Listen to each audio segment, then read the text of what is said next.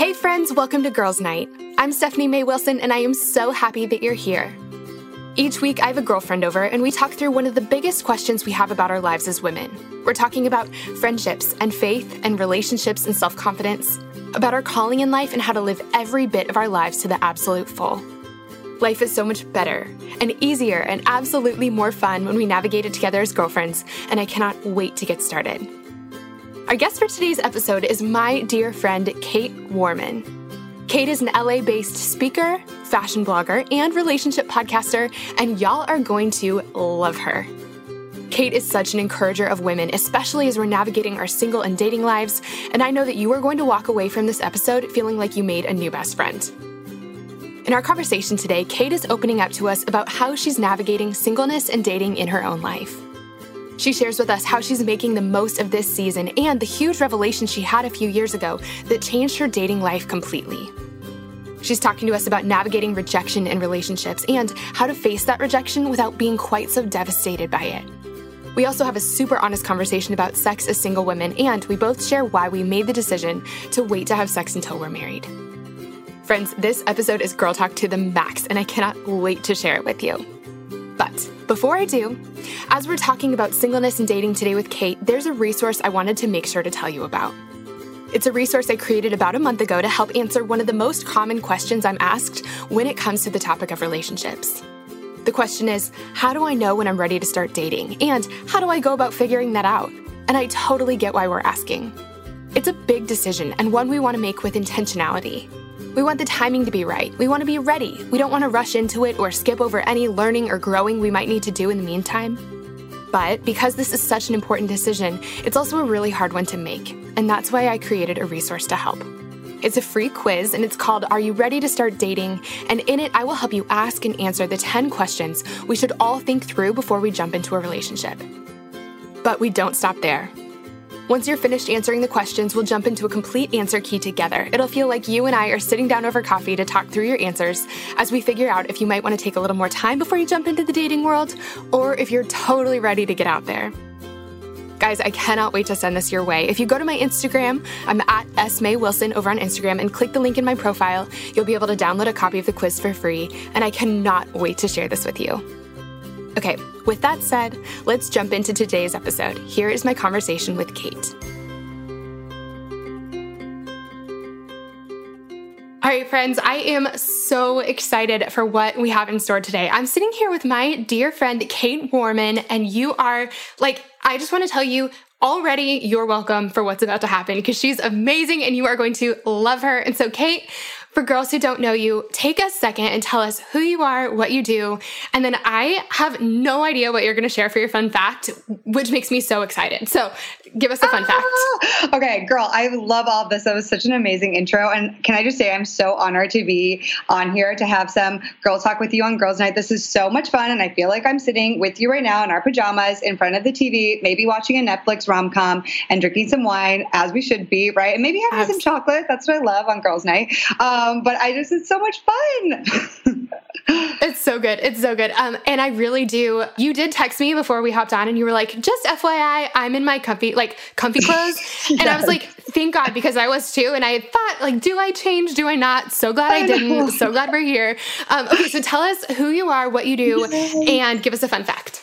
Okay. Hey, everyone. I'm Kait Tomlin. I am a City 11 girl. I live in Los Angeles, but I'm constantly dreaming of Paris. I love all things French. So it's just like a thing that I love the French culture. So, but in reality, what I do for work, so the things I'm passionate about. So I'm a blogger. I have a blog called Kaitness, which is kind of just my nickname. And then I'm also a speaker. I'm an inspirational speaker. I really encourage women to thrive with purpose. I'm also the owner of a social media company, which is called Kait Cat, and I run it with my business partner, Kat. She's a wonderful best friend of mine. And then most recently, and something I'm overly passionate about, is I've also become a podcaster, and I host a podcast. Yay, Podcasters Unite. But I host a Christian podcast called The Heart of Dating. And so it's a podcast that's right. It's all about dating, and it's specifically about Christian dating because I really think that we all need dating help, but actually we all need dating help also as Christians. And so we try to navigate the murky waters, as we say, because we admit, and I always say this, that hashtag the struggle is real, especially when it comes to dating. So I have so much fun doing that. And some days, most days you can find me in conversations about dating or researching about it. I have my nose in so many dating books. It's hilarious. But it's fun and fascinating and all of the things. And I really and truly, Steph, I have a heart to really see relationships restored and like help people to live into their God-given identities, knowing and recognizing that singleness is a gift and it's not a disease. I love to say that. And it can be used to cultivate absolutely incredible things. And so that's just, I guess, a little bit about me. And then, oh my gosh, I love the fun fact question. So I was thinking about this beforehand, but I got to say this. So this is a true thing about me. So I was born in Canada, and something that a lot of people don't know, unless you're an avid follower of me, I guess, on Instagram, but that I am completely and totally obsessed with Celine Dion. I think she is the absolute greatest human to ever walk the planet. Like, honestly, other than Jesus, obviously, but Celine Dion and Jesus are both 2s on the Enneagrams, apparently. But so she's just the most phenomenal woman. I have a crazy obsession with her. And I have to say that in tandem with the fact that also it brings me to like kind of admitting that I have my favorite movie in the entire world is Titanic. And to that point, I was so obsessed with both Celine Dion, who sings the theme song of Titanic, and the movie Titanic, that when Titanic came out on not DVD, but VHS back in the day, for everyone listening, yes, we had VHS. And the day that it came out, my dad went to the actual video store and he stood in line to get me like a copy. He brought it home that night and I was so excited, could not wait to get home from school. But not only that, he also brought back for me an entire binder that included the entire script of Titanic. So I know basically like every word from the entire movie. Oh, and that is, okay, speaking of VHSs, that came on 2 VHSs, didn't it? Yes, it's like split in the middle part, I think like right after Rose gets slapped. Oh my gosh, something like a bad dramatic scene, and then it like cuts, and you're like, oh, we have to go to the next VHS. Yeah, you have to swap the yes. Oh my, okay. Back in the day. Kate, this is how I know we're best friends. So first of all, as you're talking about your heart for dating and relationships, I feel like every girl who's listening is like, and now I totally know why she and Steph are friends. Yes. The second reason, and this is real here. Celine Dion, my very first cassette tape, the first music I ever owned myself was Celine Dion's Fallen Into You album. Yes! And my favorite song, hang on, Because You Loved Me was my favorite song, like literally for the first probably decade of my life. Yes. And other fun fact, which actually girls who, if you've been listening to Girls Night for a long time, you know this already. My go-to karaoke song is It's All Coming Back to Me Now, which is hilarious. So it's like me and my 2 best friends, anytime we're in a karaoke situation, we always sing it. And it's like the world's most dramatic song. And so we're like falling all over the stage with our like romantic agony and stuff. The hard part about that song is that it's way more fun for us than anyone else because it's like 10 minutes long. It's so long. It's like drawn out. Yeah. It's like the worst karaoke song ever, but we sing it at every opportunity. You and I, soulmate best friends, Celine Dion. Oh my gosh, we are doing that. We're having a girls' night in real life where we're singing to Celine Dion. I literally sometimes make my girlfriends come over. I'm like, you're not really a true friend with me if you don't know that I'm obsessed with Celine Dion, if you don't watch her Vegas show on DVD with me, because like I literally enact the moves. Like she has this one like standing kind of lunge move that I'm like, yes, it's super powerful. And like, it's hilarious. She like brings it up and brings it down and like looks through the window. I mean, it's just, we're dancing, you guys. You can't even see us because you can't see us. We're like enacting it right now. I would like get up and start singing, although I literally can't sing. And just like to wrap up this fun fact, but like the one final thing is that all in the same year that Titanic came out, I had an awful voice at the time. Like I actually sounded really like a man because I had polyps on my vocal cords when I was that young. It was so bad. And so I had a really husky little voice, but I was determined and like convinced my parents to take me to a recording studio and record My Heart Will Go On. And so at the age of 9, I have a recording of me on cassette. That is me at the age of 9 singing My Heart Will Go On. I would do a lot to hear that. I feel like you have to find it and put it on Instagram or something, like give the people what they want. I found it, girl. You won't believe this. I lost it and it was such a tragedy. I found it a few months ago. I think it was like 2.5 months ago. My roommate found it in our couch. I don't know why, but that's where you find a lot of random things, right? And we were like, oh my gosh, what do we do? Well, turns out my roommate has an older car. She has a cassette player in her car because no one has a cassette player anymore. Oh, that's a good point. So we like immediately took it, went to the car, and we listened to it. And I just was crying, laughing. It's so funny. I love everything about this. I love everything about this. I'm sure we played at my wedding one day or something. I'm like, if you really want to know me, you get to hear that cassette, and then we're like intimately close, Yes. Oh my gosh. Okay. We could talk about this forever. We could spend the whole rest of the time talking about Celine Dion. Okay. And like 4 girls listening are like into it, and the rest are like, guys, come on. Yeah. Okay. On to the next. Okay. On to the next. Talk about Adele, the modern day Celine Dion. Okay. Anyway. Okay. So Kait, I love you and I love your heart. And I have so many questions for you about dating and about singleness and about your story and about the things that you've learned and on the heart of dating, the things that that you teach and share with your listeners. I want to start out though. Tell us where did this passion for dating come from? Other than, you might have already told us the answer. It might come from Titanic and Celine Dion because, right? Jack and Rose. Come on. Yeah. The ultimate, there was room on the door. Okay. She could have scooted over. I hate it. Every time I watch it and I'm like, I want to rewatch this. And I just pray every time that it would change and it doesn't. You're like, gosh. Kait, scoot over. Rose, sorry. Rose, yeah. Okay. So, but where did your heart for dating and helping, restoring relationships, where did this come from in your life? Yeah.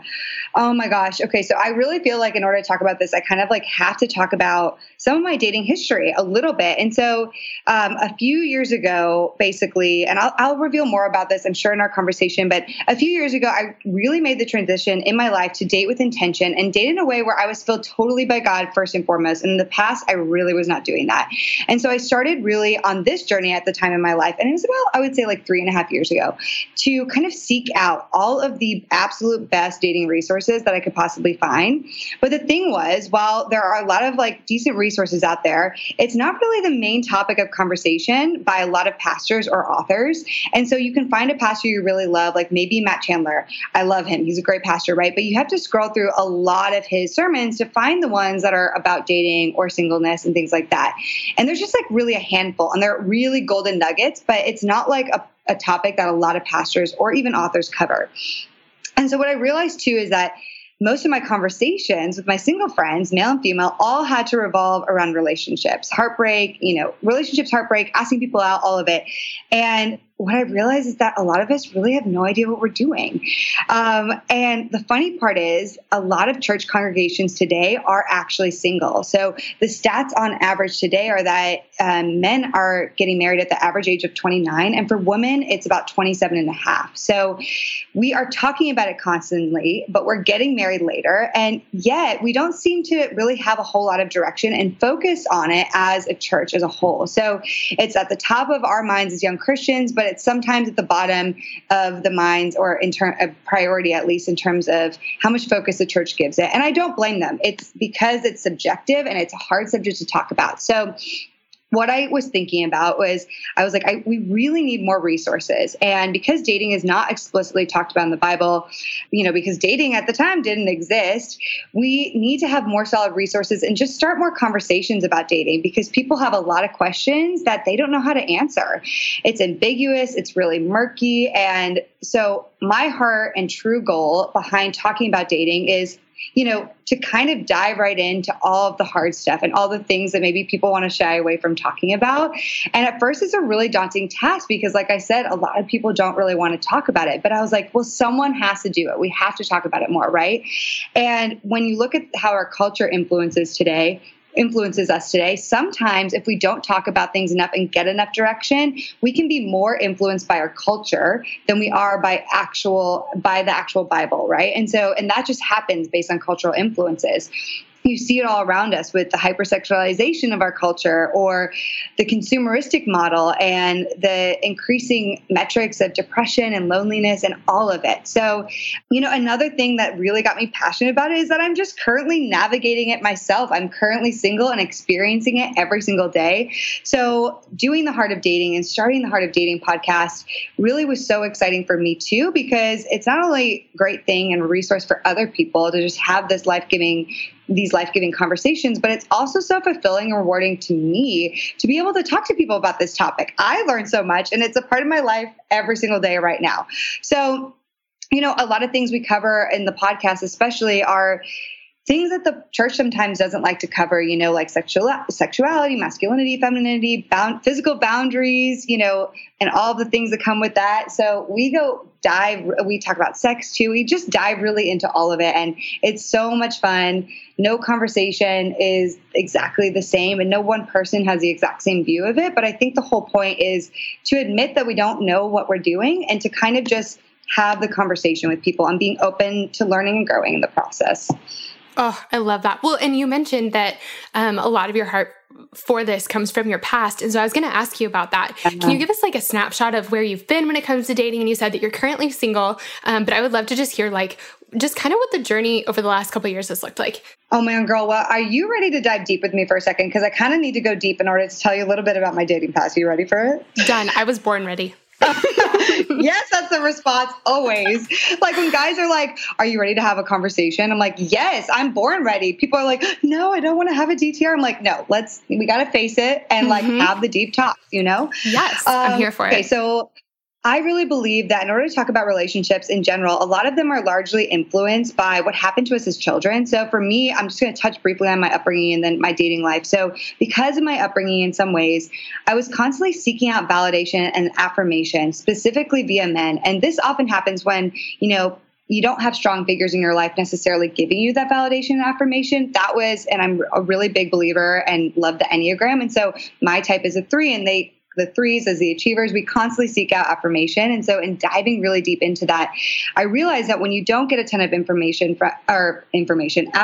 from men or people in your life as a child, you often seek it out in other ways. And so much of my childhood and adolescence, I felt that I had to prove myself to others and especially to men.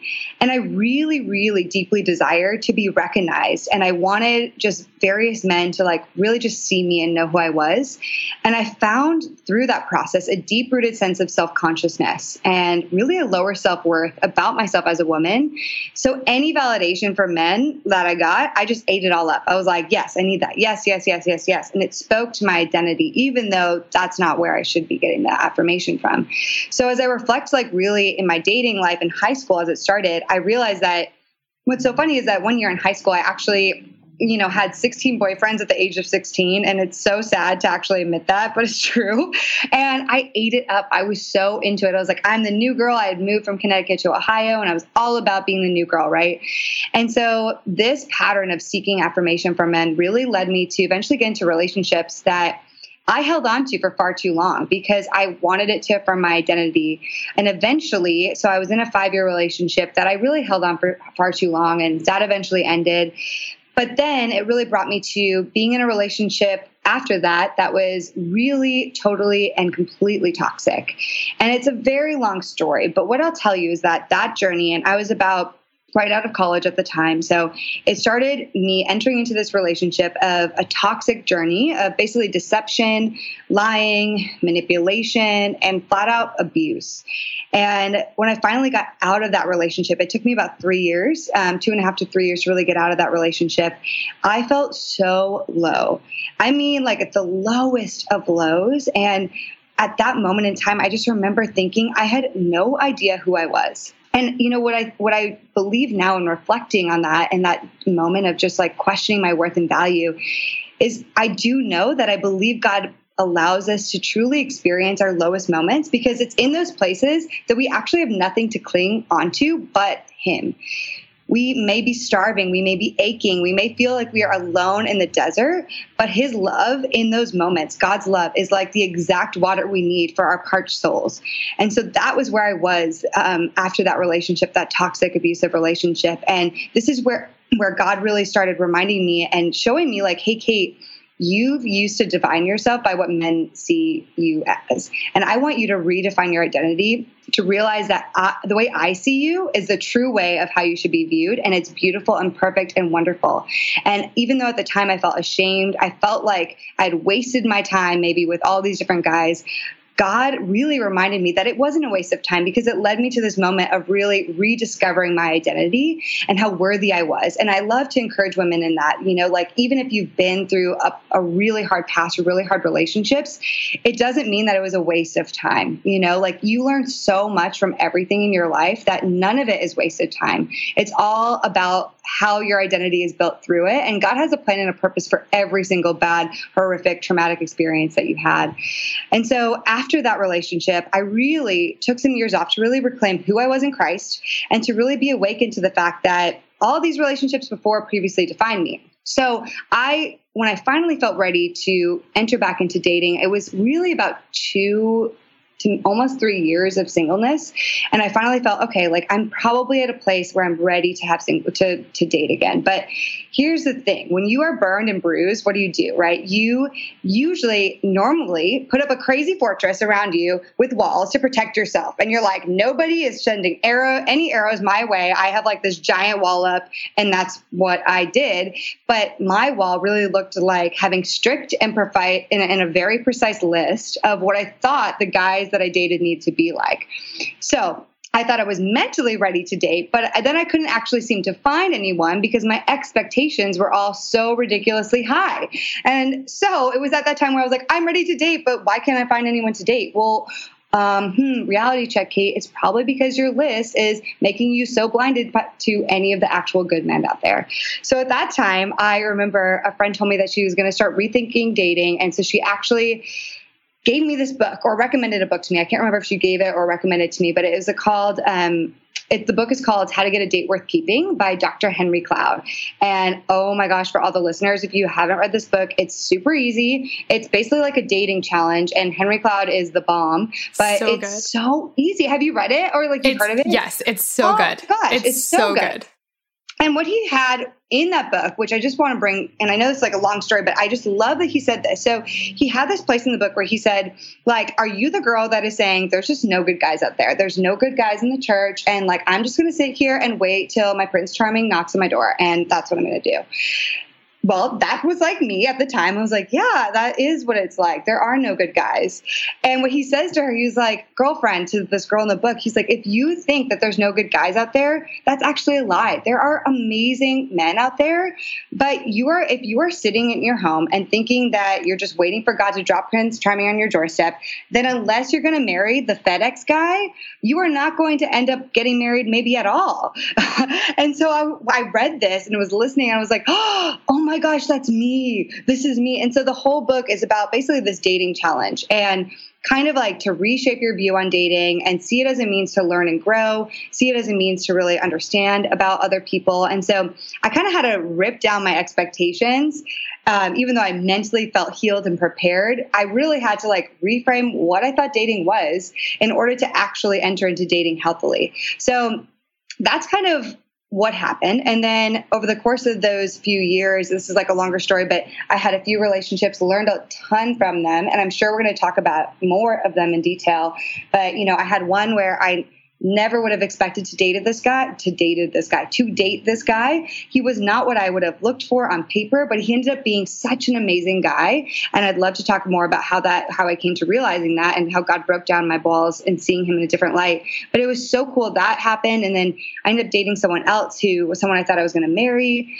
I'm still single, so clearly I didn't get married to him. But girl, it has just been such a life-giving, rich journey that I've really enjoyed and loved because I've learned so much about myself in the process, and I've learned about other people. And in fact, a lot of people are like, you can't be friends with your exes.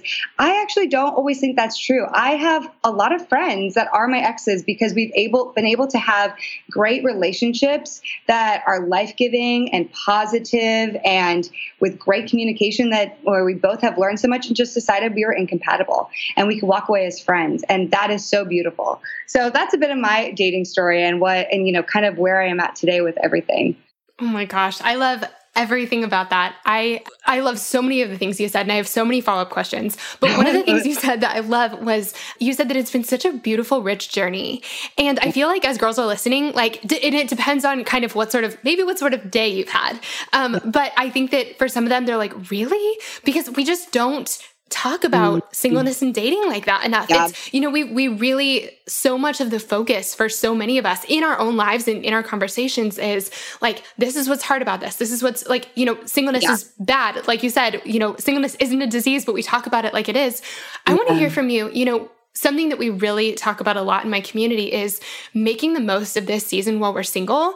And I would love to hear like, how have you, other than like reframing dating, which I want to talk about that more too, what are some like habits or decisions or, things that you've made a point to do in this season, and maybe especially in those 3 years when you were sort of like taking a break, taking a minute, that have contributed to your being ready to be in a relationship, but also really enjoying your single life, like just really practical things. I feel like you probably have some good ones. Oh my gosh. So girl, it's so important that we reframe singleness. And I do talk about this a lot, that in the church, we don't do a really great job of celebrating singleness. And we do celebrate all the other things in life, like marriage and having babies and getting engaged. And all those things are wonderful. But what about also celebrating our single friends and the things that they're doing and the ministries they're starting and, the mentorship they're doing, all of that. So I think that we really, have to create and this isn't like one person can change it. We have to, as a community,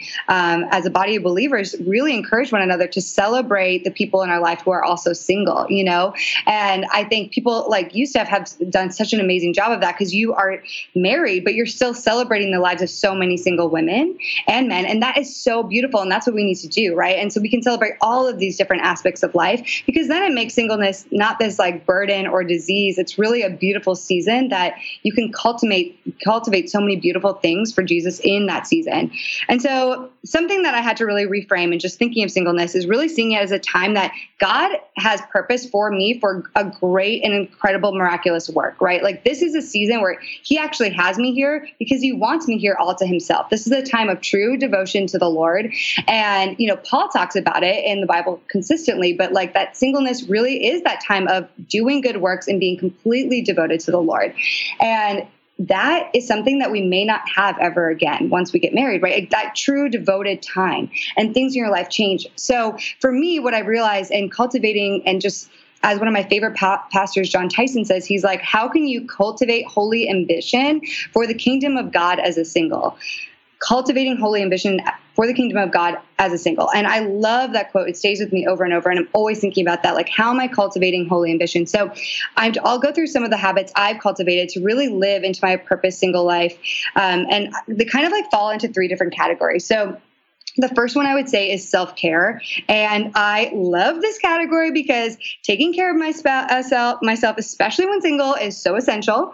And like, seriously, that means that I actually schedule me nights on my calendar, nights where I can do whatever I want to do, whether it's soaking up in the word and worshiping, whether it's reading an amazing book, whether it's taking a bath with a face mask and candles and, having some beautiful jazzy music on. Like, it's like, that is a me night. And I actually put it on the calendar. I'm like, nope, not doing anything else. And that's part of my self-care, right? And another thing for me for self-care and singleness has been reading. And this has been particularly healing for me and just important, because I think reading and seeking wisdom is so vital. And it wasn't something that a few years ago I really valued in the same way. Of course, I read the Bible, but I wasn't really reading for like books, or I wasn't listening to tons of podcasts. I wasn't filling my mind with incredible things that could be used to sharpen my mind. And so another thing, not only books that are like life-giving and help you with your life, but also books that kind of like also take you away from life, like a novel. And I love reading a good novel. And last month I went to Italy and actually got to read a novel for 2 weeks. And it was the most beautiful thing to be able to just be like, wow, I can separate myself and go into this beautiful world of reading a novel. And I have the time to do that. And that's so beautiful. And so self-care is really, really important. And then the next one I would say is soul care. And for me, soul care really looks like daily meditative times with Jesus. And that for me usually is in the morning. I'm really more awake and alert in the morning. And so I love starting my morning out with him. And this year I've been reading the BIOY app, or like doing the BIOY, so Bible in 1 Year app. And it's been absolutely amazing. I love it so much. And so I do that every day, or try to do that every day. And then I follow it up with what I call worship walks. And it's amazing. They've been the most healing thing in my life, girl. Can I just say? And yes, I live in California, so we have amazing weather all the time. But like, it is so awesome to just get outside of my house and walk around with worship in my ears and be praising on the streets. I'm like, hands up, walking the streets of California. And that's a time where I like can worship God and really have dedicated prayer time to the people in my life too. So whatever that is for you, like making a ritual for soul care. And I really believe in the 3 spiritual disciplines of silence, solitude, and stillness. And we really have to value that. And we can use our singleness time to create these amazing practices and disciplines that will be used can be used in our future like married life. So I think it's super, super important. And then the last thing, I guess I just did all 3 S's here, but okay, I like the alliteration. So the last one is service. And I think that this is so important in our season of singleness because we don't have kids or added responsibilities right now. You know, we don't have a husband that we're at home with every night. It's really just us. So the question to ask everybody who's single is what can we be doing for others for the kingdom, right? And we can't fix all the problems in the world. We can't. But my encouragement to everyone would be to just pray into a few areas that might be heavy on your heart. And Isaiah 58 makes an amazing claim that we have to have a heart for the oppressed, for the fatherless, for the poor, for the orphans. And Tim Keller did this fabulous sermon a while ago that he actually flat out said, if we don't have a heart for the oppressed, then we don't really have a heart for God.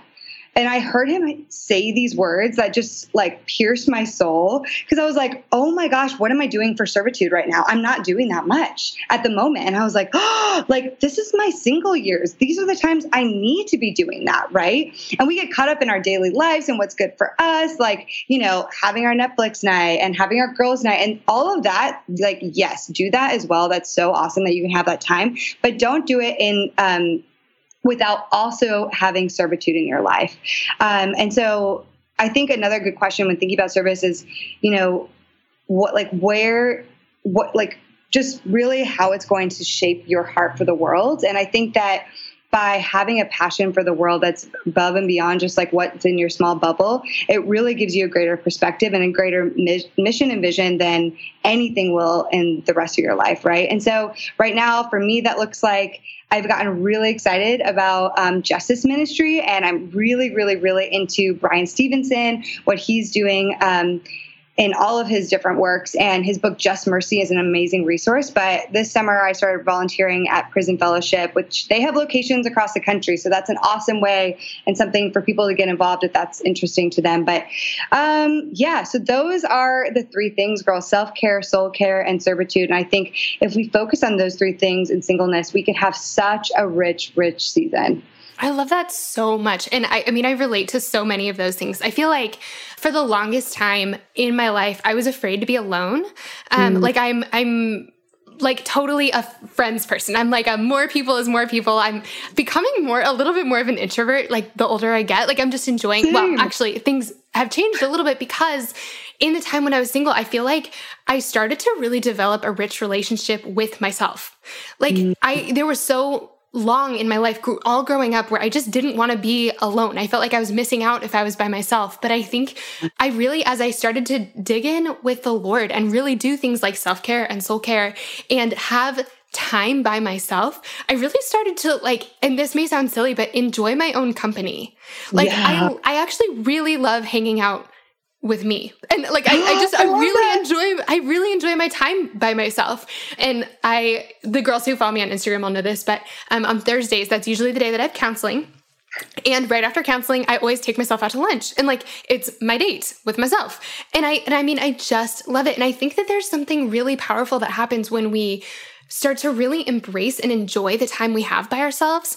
We're not seeking out people to like desperately fill this hole, which I did for a really long time. I feel like all through like high school and middle school and even some of college, like I was just trying to gather people so that I didn't have to be alone by myself. Girl, yeah. And we don't make as good of decisions about relationships. Like we're not able to bring as much to relationships if we're using them to run away from our insides. If we feel connected and whole in our insides, we're able to connect so much better with other people.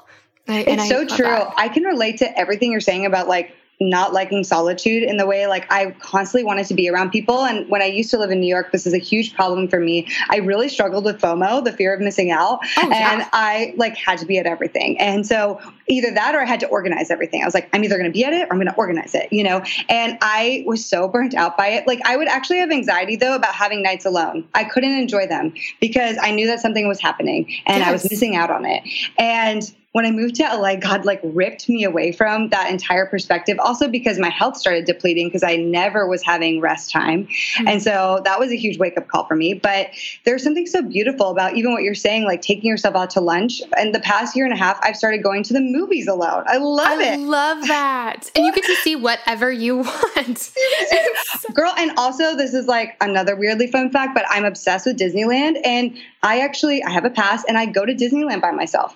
Okay, that's amazing. Well, okay, so I got an email one time from a girl and she was like, Stephanie, I really want to get married because I'm tired of doing things alone. Like, I don't want to go to lunch alone. I don't want to travel alone. I don't want to whatever. And the thing that I think we don't realize about marriage is that you're not with that person 100% of the time. Carl and I, we did work together for the first like 3 years of our relationship. So we were together like almost all the time, but we don't anymore. And so all day, every day, we're apart. So if I'm going to go to lunch, basically any day of the week, I'm going by myself. He was out of town last night, so I had a girls' day by myself and had so much fun. Like I travel without him sometimes.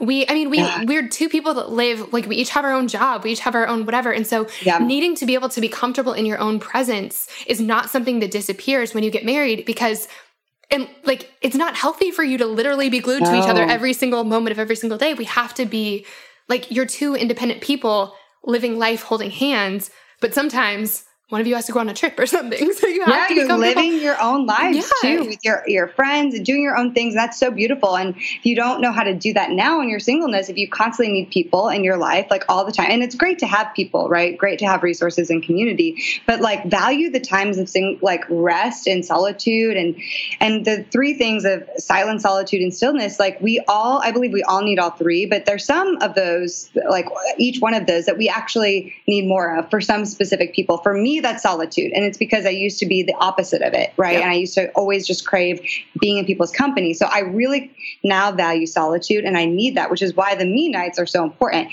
But sometimes for people, it's silence or it's the stillness, right? And it's just like not moving and not doing. And honestly, all of those are so valuable to me, but there are those in that, meditation is so beautiful in that because it helps you to get to all three of those places in one. So I highly recommend just like, we don't talk about it enough, but contemplative practices as Christians is so important. And it's awesome, like whether you're single or not, like in all phases of life. But in singleness, we can cultivate those things, those disciplines now that can set us up for then carrying those practices into marriage. And I think that's so valuable.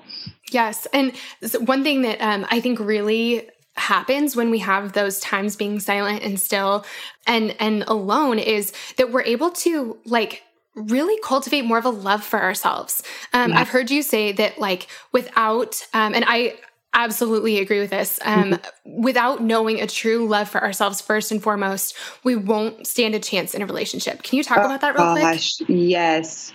I love that, girl, because here's the thing, my lady, like I love a good rom-com as good as the next girl. Like like we just talked about Titanic, right? I love Jack and Rose and I love The Notebook. I love Noah and Allie and I love a good romantic storyline. But the problem is that real life is so different than Hollywood for so many reasons. And, Hollywood really kind of tries to tell us that we need someone to complete us. And I think back to the famous Jerry Maguire line of, it's like the famous line for the movie, "You complete me." It's so dramatic.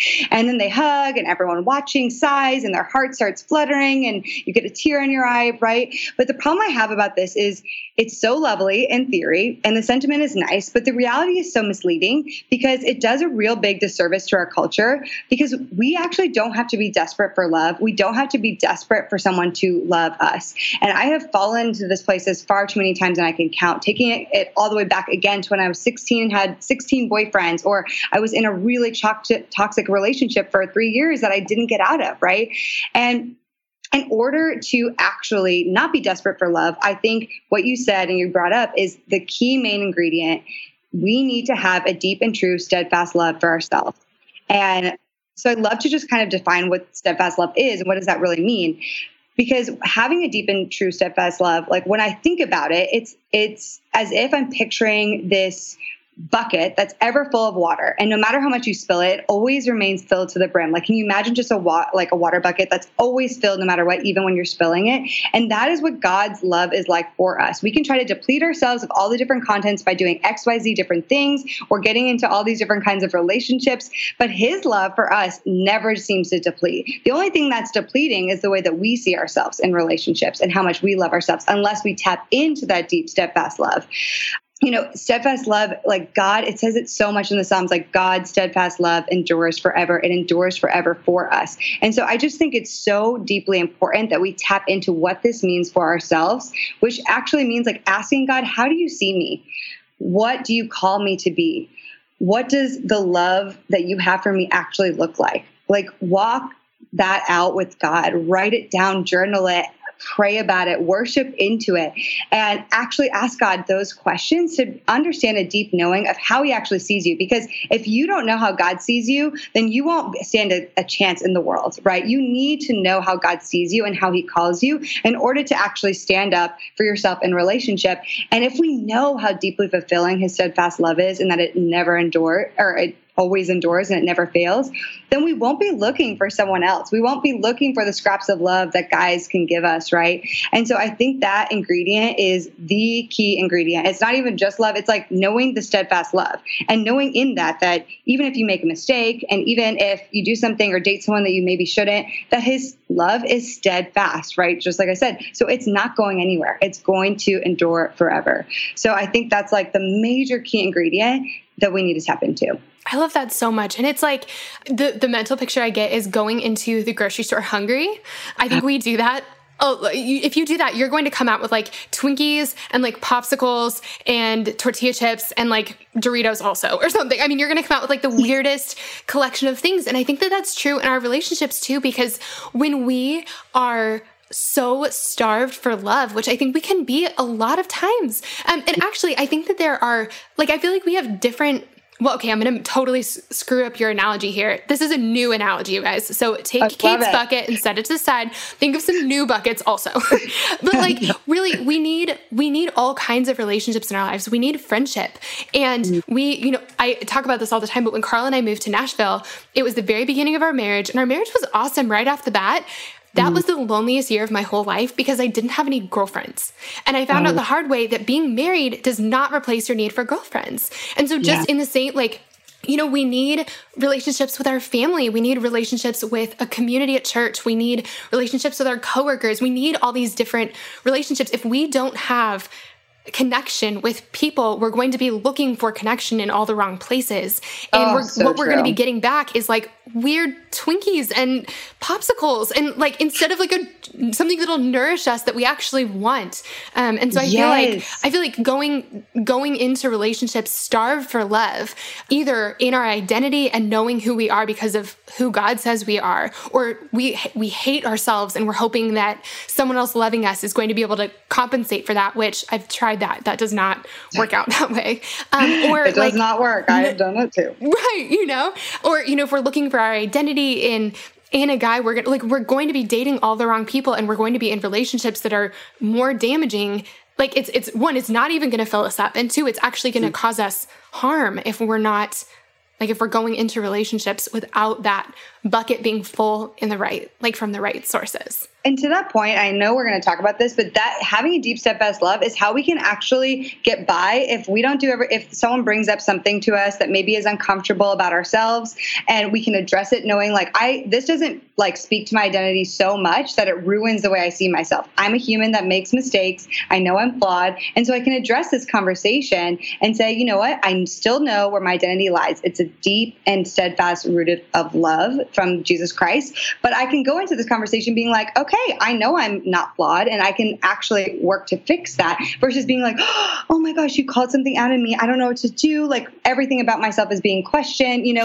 There's so many things that if you don't have that deep rooted anchor, you're going to start all the different conversations you're going to have with your boyfriend, girlfriend, significant other are going to rip you apart, and you're going to feel open and exposed and overly vulnerable, and you're going to end up falling into the pit of shame, to be honest. And that is what happens too much when we don't have a deep, true love for ourselves. Yes. One of the things that I really worked out in my singleness, this is one of those things, it's like you always have to kind of go back and do a checkup or a tune-up. Oh, yeah. But insecurity was an Achilles heel for me forever. And I just did not know who I was or why I mattered. And so when I'd go into a relationship, I was looking for this, like I was looking for love from this person, and I would get it, but it never helped. And I remember talking to a boyfriend and being so frustrated because he would say, I love you. And I would hear nothing. I couldn't feel it. I couldn't receive it. And it was so frustrating for me. And it was so frustrating for him because it was like dumping dirt or like trying to dig out a hole as someone's pushing it right back in. And so in between that relationship and when I actually met Carl, a lot of the work that I did was really asking the Lord who I am and allowing him to tell me and practicing standing tall in those truths, trying to letting God help me believe that I'm loved outside of a relationship. And I cannot even tell you the difference that that's made in mine and Carl's relationship, because when he says, I love you, I can receive it and I believe it because I love me too. And I'm able to pour out love on him because I'm not like starving, we're able to pass it back and forth. It has been a game changer. And what you're saying is like so good, Steph, because it's also like that humble love, right? It's a love where you're not overly prideful. You love yourself humbly to the point of like, you love yourself. You can receive it if someone else says, I love you. And then if they also call something out in you, you can be humble enough to say, I still love myself, but I know there are things I have to work on. Versus like prideful love is like, I'm like, how dare you like say anything against me, right? And our pride can take over. So it's like really having that gentle, humble, strong love for ourselves. Oh my gosh. So good. That.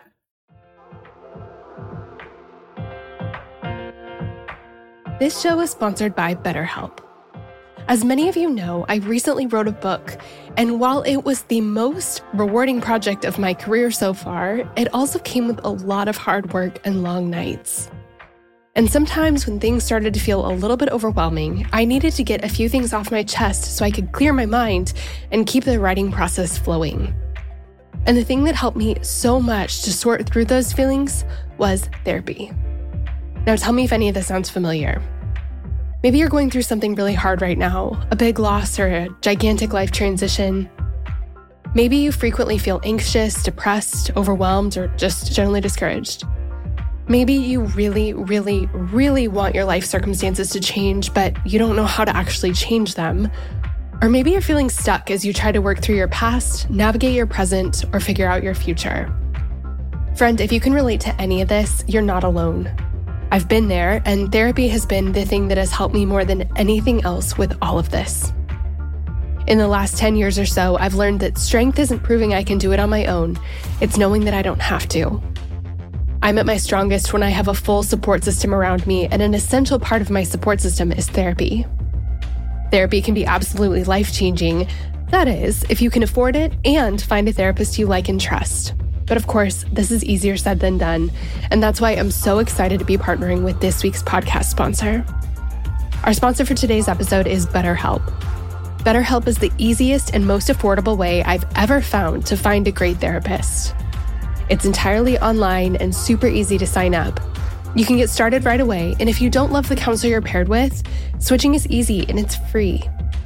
If you're going through something hard in your relationships, or if you're in a funk you just can't shake, if you've been feeling anxious or depressed lately, or if you're feeling stressed and you need help balancing your everyday life and schedule, BetterHelp is an incredible resource for you. And I'm so thankful that they've given me a promo code that I can share with you to make it even easier to get started. Get it off your chest with BetterHelp. Visit betterhelp.com/friendship today to get 10% off your first month. That's BetterHelp, HELP.com/friendship.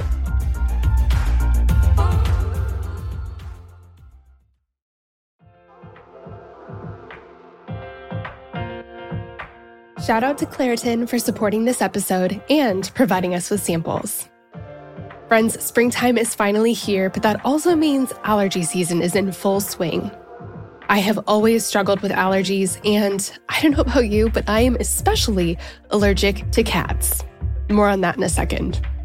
Well, luckily for those of us who live with the symptoms of allergies, we can live Claritin Clear with Claritin D. Designed for serious allergy sufferers, Claritin D has 2 powerful ingredients in just one pill that relieve your allergy symptoms and decongest your nose so you can breathe better. This double-action combination of prescription-strength allergy medicine and the best decongestant available relieves sneezing, a runny nose, itchy and watery eyes, an itchy nose and throat, and sinus congestion and pressure with ease. The time that I use Claritin the absolute most is when I'm at my parents' house, my childhood home. They have this absolutely beautiful cat that they love, and I like, except for the fact that he sheds so much. So that means that I'm basically sneezing from the second I arrive home to the second I leave, unless I take Claritin. My dad has even started having it ready for me right when I walk in the door.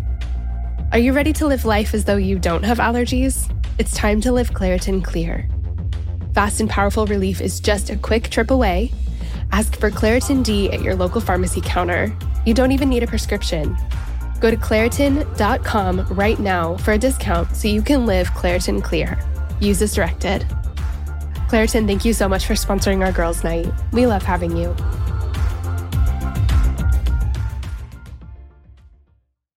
So, okay, Kait, something that you've written about a lot is breakups and rejection and how to handle that. And one thing that really stood out to me, you've written a lot about a relationship that was really actually beautiful. And I love the way you write about it. You write about it with such kindness and such warmth, even though it didn't end the way that you were hoping it would. And I love that because I think a lot of times we forget to, in the process of breaking up, we forget about the goodness of the relationship. And I feel like you really have been so intentional to remember all the good things about that relationship. But one of the things that you wrote about that was so profound to me is you, and you can kind of talk about this, but you guys were talking about potentially breaking up. You kind of took a little break. Yeah. And during that time, you had a week where you were preparing your heart to either, you guys were either maybe going to stay together, or you knew that your heart was about to, that heartbreak was around the corner. And the way that you thought through this and some of the lies that you worked through were so amazing to me. And I don't think I've ever heard anyone talk about this. Can you tell us what happened and kind of what you learned? Oh my gosh. So thank you for just saying all of that. And that is beautiful. And thank you for just valuing some of my journey. And so last year in 2017, I dated this phenomenal human being who I, at the time, undoubtedly thought I was going to marry. And the relationship was kind, caring, thoughtful. It was loving. It was so much fun. And we had a beautiful connection. And honestly, it was very glorifying to Christ. So for all intents and purposes, I had other people speaking into the relationship too, but I thought I was going to marry him. And you know what? That wasn't exactly in God's plan. So he came over one day and we were going along just fine, but he came over and said he wanted to chat about something. And that day he expressed some concern about things that he never really shared to me before. It totally caught me off guard, and it felt like someone had ripped a carpet out from under me. And it was a big learning for me too, to just, constantly check in with someone in the relationship to really see where they're at, so you're not blindsided when it comes out of nowhere. But at the end of that conversation, he said he didn't want to break up and he wanted to continue to see how it went. And so I remember after that conversation just feeling so blindsided. And the next week I was trying to make so much sense of it, but I could feel the insecurities starting to eat away at me as that week progressed after that conversation. So what I did, and what I recommend so many people to do in kind of moments where you're really unsure, is I went to my mentor. So go to your mentor, and I asked her about what to do. And I just told her the whole situation, how distraught I was. And she was so incredible. And she helped me see something so clearly. So she gave me a really distinct metaphor. So she told me that right now, receiving that information from him was kind of the same thing as a deadly infection starting to form, which she called gangrene, which is basically this loss of blood to your limbs. And I know it sounds disgusting, but she was like, what's happening, Kait, right now is gangrene is starting to form on one of your arms. And what happens with gangrene is if you let it continue, if you don't take care of it, it continually gets the blood loss away from it takes away the blood from your circulation. And eventually it spreads so badly that you have no option but to cut off a limb. And it sounds so awful, right? But she was like, what's happening right now is you have deep insecurities because he ripped out some of the actual security in your relationship.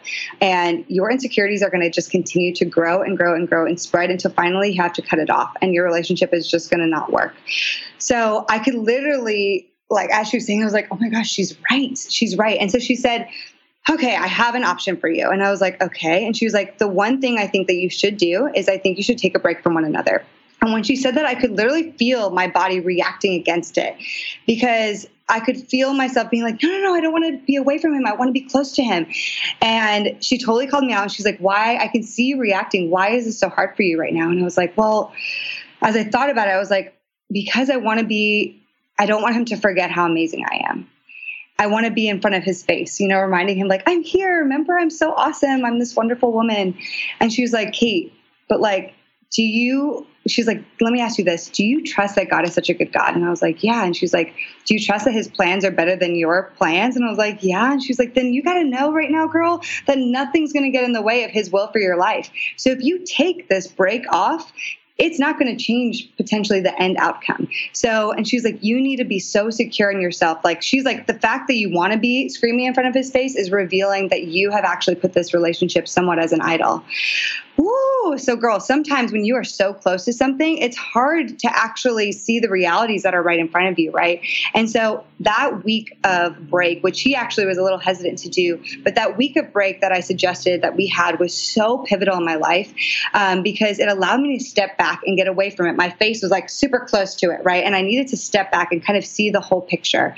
And Jesus taught me so much in that entire week-long separation, including so many ways to build myself up and actually understand that if rejection was going to hit, I could actually have the tools to combat it very differently than I had in the past. Because in the past, when a rejection hit or a breakup hit, I actually took it as a hit to my self-worth. I took it as I wasn't good enough and that I was insignificant and that I was unworthy. And it tapped into feelings of abandonment. And so I was determined this time that if that was going to happen, I was going to rewrite that narrative. And instead of seeing heartbreak as rejection, I was determined to see it as protection, or even better, redirection. So I love saying that rejection is not truly rejection. It can be seen as protection or redirection. And so what I did during that week of truly taking that break is I read my Bible. I journaled. I sought mentorship and counsel every single day. I pressed into the truth and the words of God that I knew he wanted to share with me. And something else is I wrote into my journal the exact truths I knew that I wanted to speak to myself if rejection would hit. And sometimes we just got to speak truth over those lies, And so in the moment when we actually had the conversation and we did eventually at the end of that conversation decide to break up, I brought my journal and I had written down all the truths of the relationship. And I wrote it down. And I had it titled, it was like, how to respond in truth, if rejection hits. And I wrote down these truths. And I remember I'm like, this is going to be my shield of faith. This is going to be like my buckle of truth, my shield of faith right now. And so literally, if I knew that he was going to break up with me, I'm going to open this and read it and read it to myself as he's saying the words, which is exactly what I did. So I set myself up for understanding the truths. And so I wrote down these things. So I wrote down, it's not that you are not good enough. You are perfectly crafted. God's love and plans for you supersede this entire rejection. I also wrote down, if this is what you thought God's best for you was, then that means, girl, his true best is going to blow your freaking mind. And I was like, amen. Yes. I was like, Amen. Stars next to that, right? And then I also put God is setting you apart for something greater. And then I also lastly put this, because I think it's really, really important that it didn't mean that this man didn't love me necessarily, because I knew in this case that he did really deeply care about me. And so to be like, I'm not loved, I'm unlovable, it's like such a toxic narrative. And it taps into us not remembering how amazing God's love is for us, right?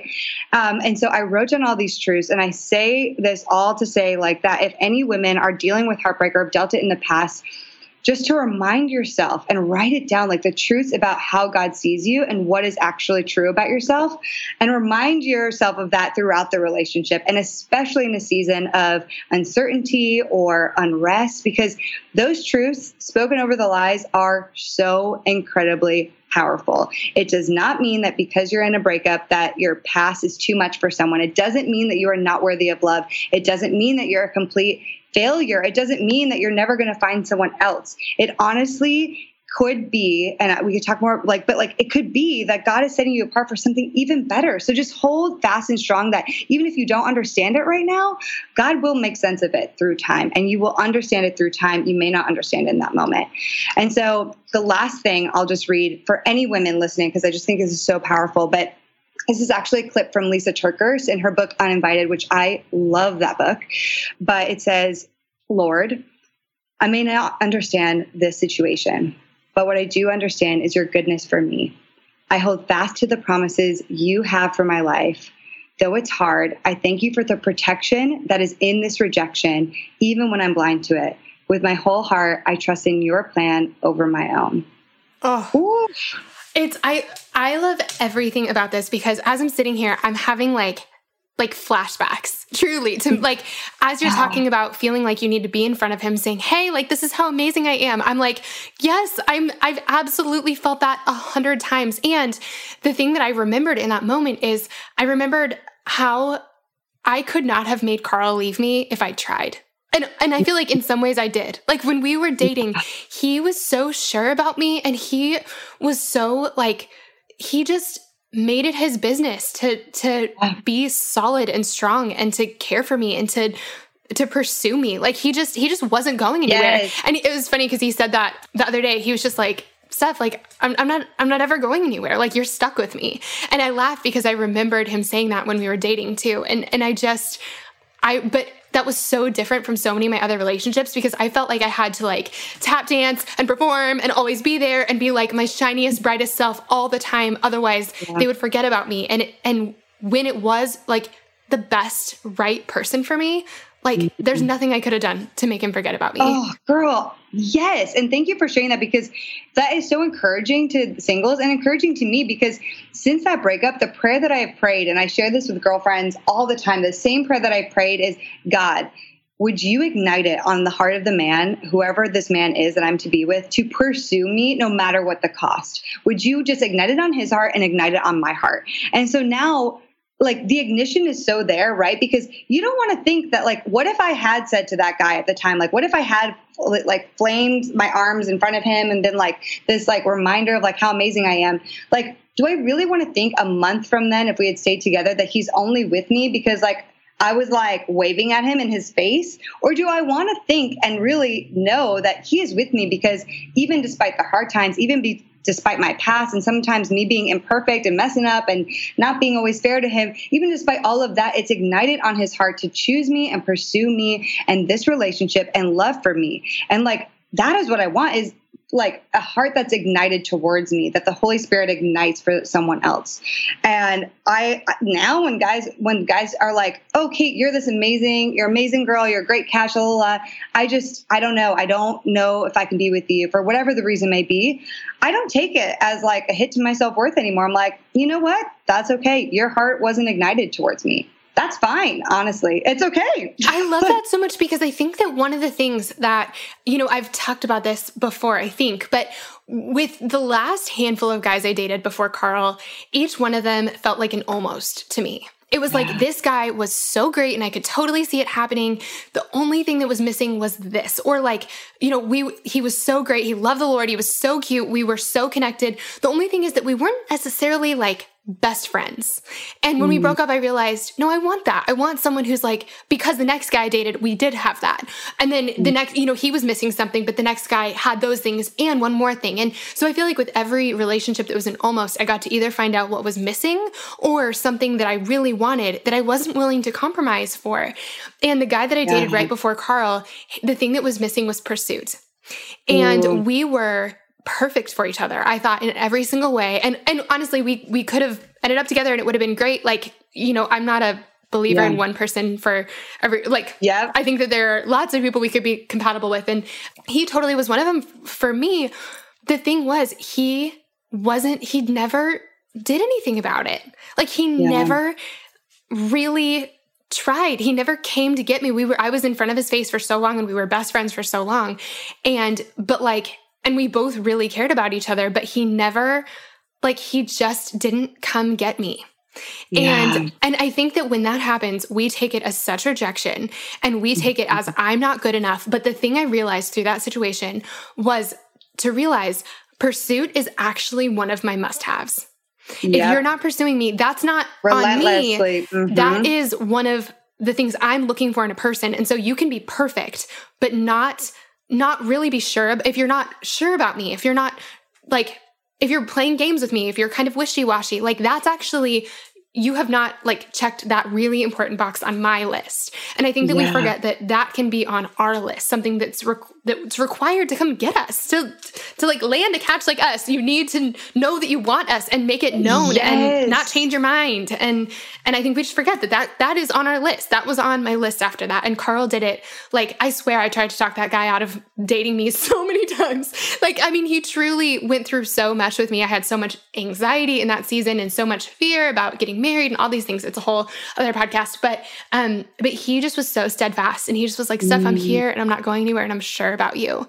And he just was this solid rock of, like, I didn't have to tap dance to keep his attention. And also, that's a really exhausting thing to have to do for your whole life. Can you imagine, like, oh my gosh, possible. Like, we're only together 20 years from now because you've never seen me without makeup or something like that. You're like, oh God. No. Oh my gosh, that reminds me of the Amazon show, The Marvelous Mrs. Maisel. But anyway, like, she, like, goes to bed, he goes to bed, then she goes to bed and, like, you know, takes off her makeup, and then she wakes up before him to put it on. I'm like, that is hilarious and totally not real life. But, like, are we doing that in our relationships, right? Like, are we only showing them the actual perfect version of ourselves?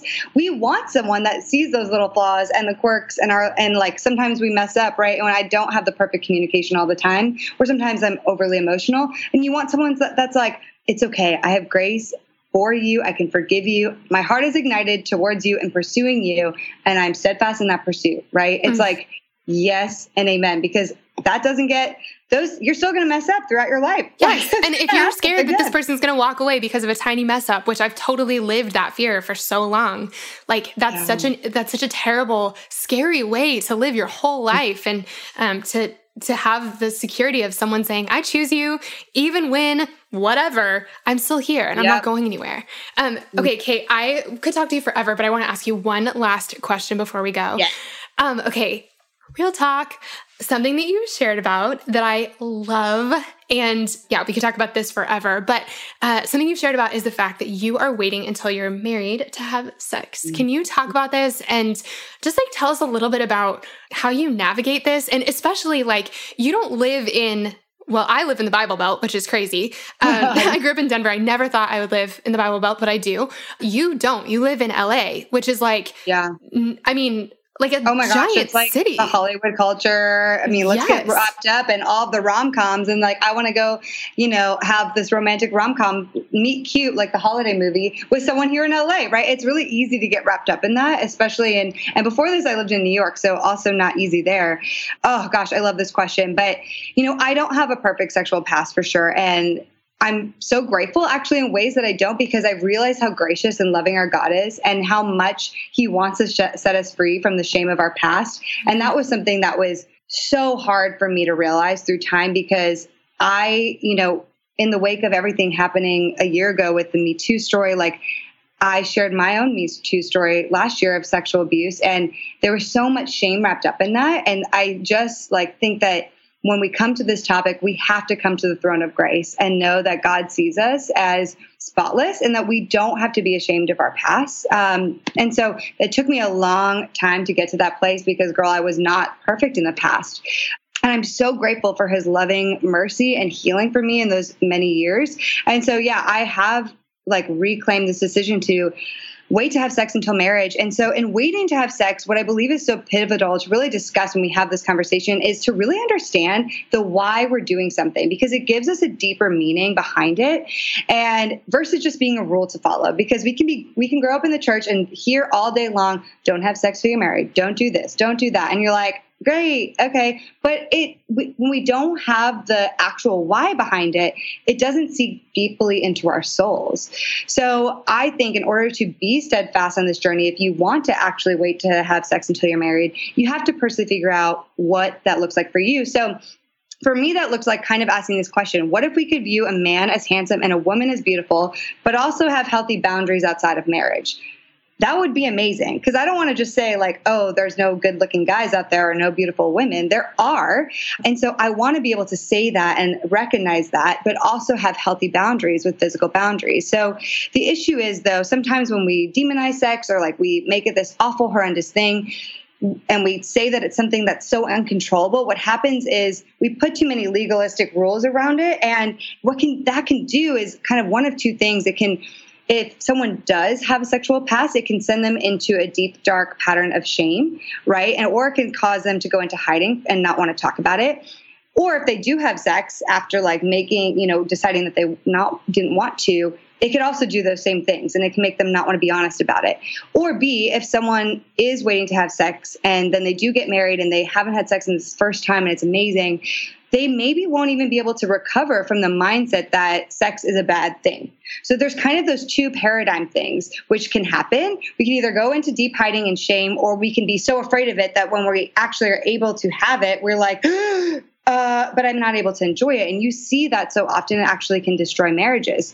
So what I want to say to that, and this is what I've realized in my journey, is that sex is not bad. It's beautiful and it's super important. And in Genesis, God designed the male and female body very perfectly. And then he also designed sex, because he made all of it. And then after it, he's like, and all of it was good. That's what it says in Genesis: made male and female bodies, and said all of it was good. And like the funny part of this is also just in this conversation is there's an entire book in the Bible dedicated to sexual romance. Steamy. Yes. So good. And Song of Solomon, in case you haven't read it, when it's talking about fawns, it's not talking about fawns, it's talking about someone else. I know. It's like, okay. It's like so funny. The references in there, I like laugh sometimes reading it, but it also can be beautiful, because that is like, sex in the context of marriage is so beautiful. So what I'm also saying, though, is like, it's not that sex is so amazing that we should go around having wild, uncontrolled sex whenever we want. And I actually think that there's a huge problem with the hypersexualization of our culture in our modern day. For any listeners out there, if you want to do a deep dive on this, I highly recommend the book Divine Sex by Jonathan Grant. It's hard to get through because there's so much in there. I've highlighted basically every page back to back, but it is so good. And so basically he talks about so many things, but right now we're in this culture of authenticity. And so this culture says that we should prioritize whatever it is to actualize and get into our full and true selves, which in many ways means emotional and sexual satisfaction, regardless of your status of marriage. So society says that in order to be our true selves, our sexual lives are no exception. So we have to be sexually active. And that's kind of like societal true self authenticity culture narrative. And what that does, though, is that it makes sex like this huge object that you can have whenever you want to. And I highly do not encourage that, right? So where I actually land on this entire topic is that I believe sex is beautiful and powerful, but I also believe that he reserves sex as a holy and sacred expression of love and intimacy that is really built for the confines of marriage as a safe place to fully be vulnerable with someone else.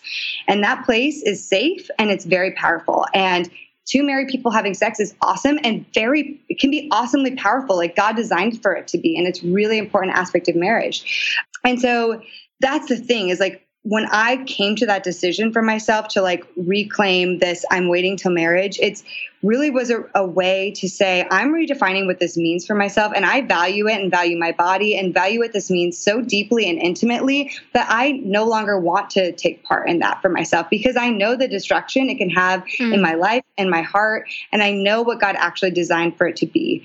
And so in doing all of that, I really rediscovered also a love for my body, which I think is really important, because when we don't really love our bodies, it's hard to like control ourselves, like want to control ourselves sexually sometimes. So I had to get to a deep and true love for my body as well, which as a woman can be really difficult. So yes, I believe it's a really beautiful and powerful thing in the confines of marriage, but I am choosing to wait to do that because I think that that is where God designed it to be the most impactful and powerful and wonderful, is within marriage. And so just practically to speak to some of the listeners on some of the things I actually do to maintain this is be real with it with the people I'm dating, right? And so I actually choose to tell the people I'm dating, like, hey, this is something really valuable to me. And I tell them pretty upfront very quickly. And, if they are not on the same board about not having sex, they're immediately not for me. So I already know, like, I can write them off. If they say, no, I'm not comfortable with that, I'm like, you're not someone for me anyway, because that's really important to me. But another thing is also revealing, like, how far I'm willing to be physically intimate. And for me, that's a very clear upfront thing because it's not the same for everyone, right? Like when you choose to maybe be intimate or kiss someone. But for me, I know that my pattern in the past is to actually get deeply tied to someone physically. And it actually blinds me from seeing the truth about someone. So I don't kiss someone. Some people wait till they're married or engaged. I don't do that, but I definitely don't wait to kiss anyone until I at least have established very true DTR with the person where I know where I stand with that person. And that is so that I can see them clearly. It's so I can see them clearly in the way that God wants me to see them, with eyes that are like, I see this person for who they are. And I don't see them for all the fluffy feels and physical intimacy that I'm feeling, right? And the fact is, like, physical intimacy is so important, but that's only one component. The majority of the time spent with the person is actually emotional and spiritual, because that's like you living your daily life. So physical is great and important, but like, let's focus on the spiritual and the emotional first and foremost. I normally don't even kiss guys until they're usually my boyfriend. That's my normal standard for me, because I'm like, that clouds my sense of judgment. And I'm sorry if you're uncomfortable with that, but that's what I have to do. That's what I know for myself is good. I love that. I kind of feel like it's like keeping yourself sober until you've made a good decision. It's like you're not getting like kiss drunk or something. And you just make better decisions that way. And like, I immediately felt the girls cringe when they were like, tell a guy up front, because the question is, what if he turns you down? Or what if he says like, I'm not interested, which has happened to me. And I know what's happened to you. And like, that is such a good weeding out process, because you have so many questions about a person before you'd know if they're your person or not. Like, there are all these things you have to find out about them. And that is a really easy, quick one to be like, oh, you're not going to respect my physical boundaries. You don't want to be in a relationship with me if we're not like sexually active. Okay. Well, that says a lot about you. Thanks so much for your time. Goodbye. Exactly. And we don't have to be ashamed about telling people. Like, I tell guys sometimes on a first date, if it's going well, I'll be like, and it's sometimes awkward, but I'll be like, I just want you to know so that this isn't awkward at the end of the night. But I usually, I don't kiss guys on a first date. That's a hard and fast rule for me. And I don't want you to take that as rejection. That's something that's really important to me. And they're like, okay, great. So then you can avoid that awkward, oh, I'm just avoiding eye contact with him at the end of the night so he doesn't accidentally go in for a kiss. Like, real talk, that happens if you don't say anything about it, right? You have to give him like a weird side, like cheek, give him the cheek. It's like this moment of like, no eye contact, don't look at him, just go in for a side hug, It's like, but like, make it clear up front, and don't be legalistic about it, of course, but like, know what is good and what will set you up for success. Like, okay, let me say that again. Know what is good for you and what will set yourself up for success. I know that physical boundaries are not my strong suit, so I want to set myself up for success at the beginning. Some people are much stronger with physical boundaries, right? And so they're like, I can kiss on a first date and not ever do anything else other than that. I'm like, that's wonderful. I can't. So I got to wait, and I also know how it affects me emotionally. And I think that's super important because physical intimacy can cloud our actual clear judgment of someone. Just like why we don't have sex is to not have a sexual soul tie to someone, And so physical intimacy can create a physical soul tie to someone as well that can, kind of cloud the way you actually see them. Yeah. Yeah. Oh gosh, I love this. And I like want to talk about this forever. And so actually I'm going to give anyone listening who wants to talk about this more, Kait gave you a great book recommendation and we will link to it in the show notes. 2 other things.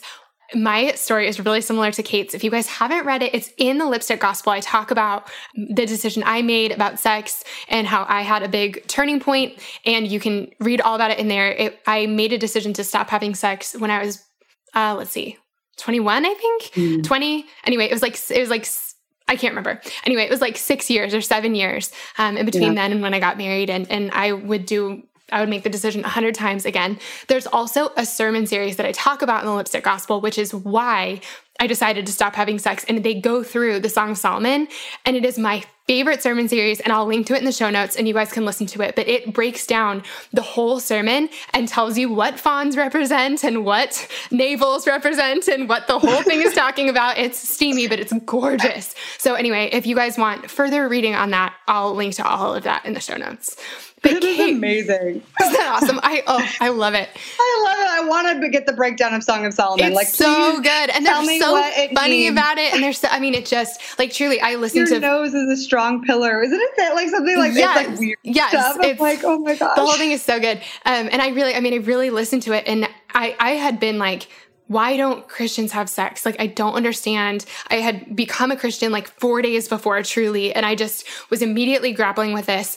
And I listened to 4 of the sermons out of like 6 and told my girlfriends, I was like, I'm done. Like, I'm done and I'm going to wait. And I mean, it just totally changed my relationships, changed everything. Oh my gosh, it's a whole thing. So good, girl. Kait, I loved this. I absolutely love you. I'm so glad that the girls got to meet you.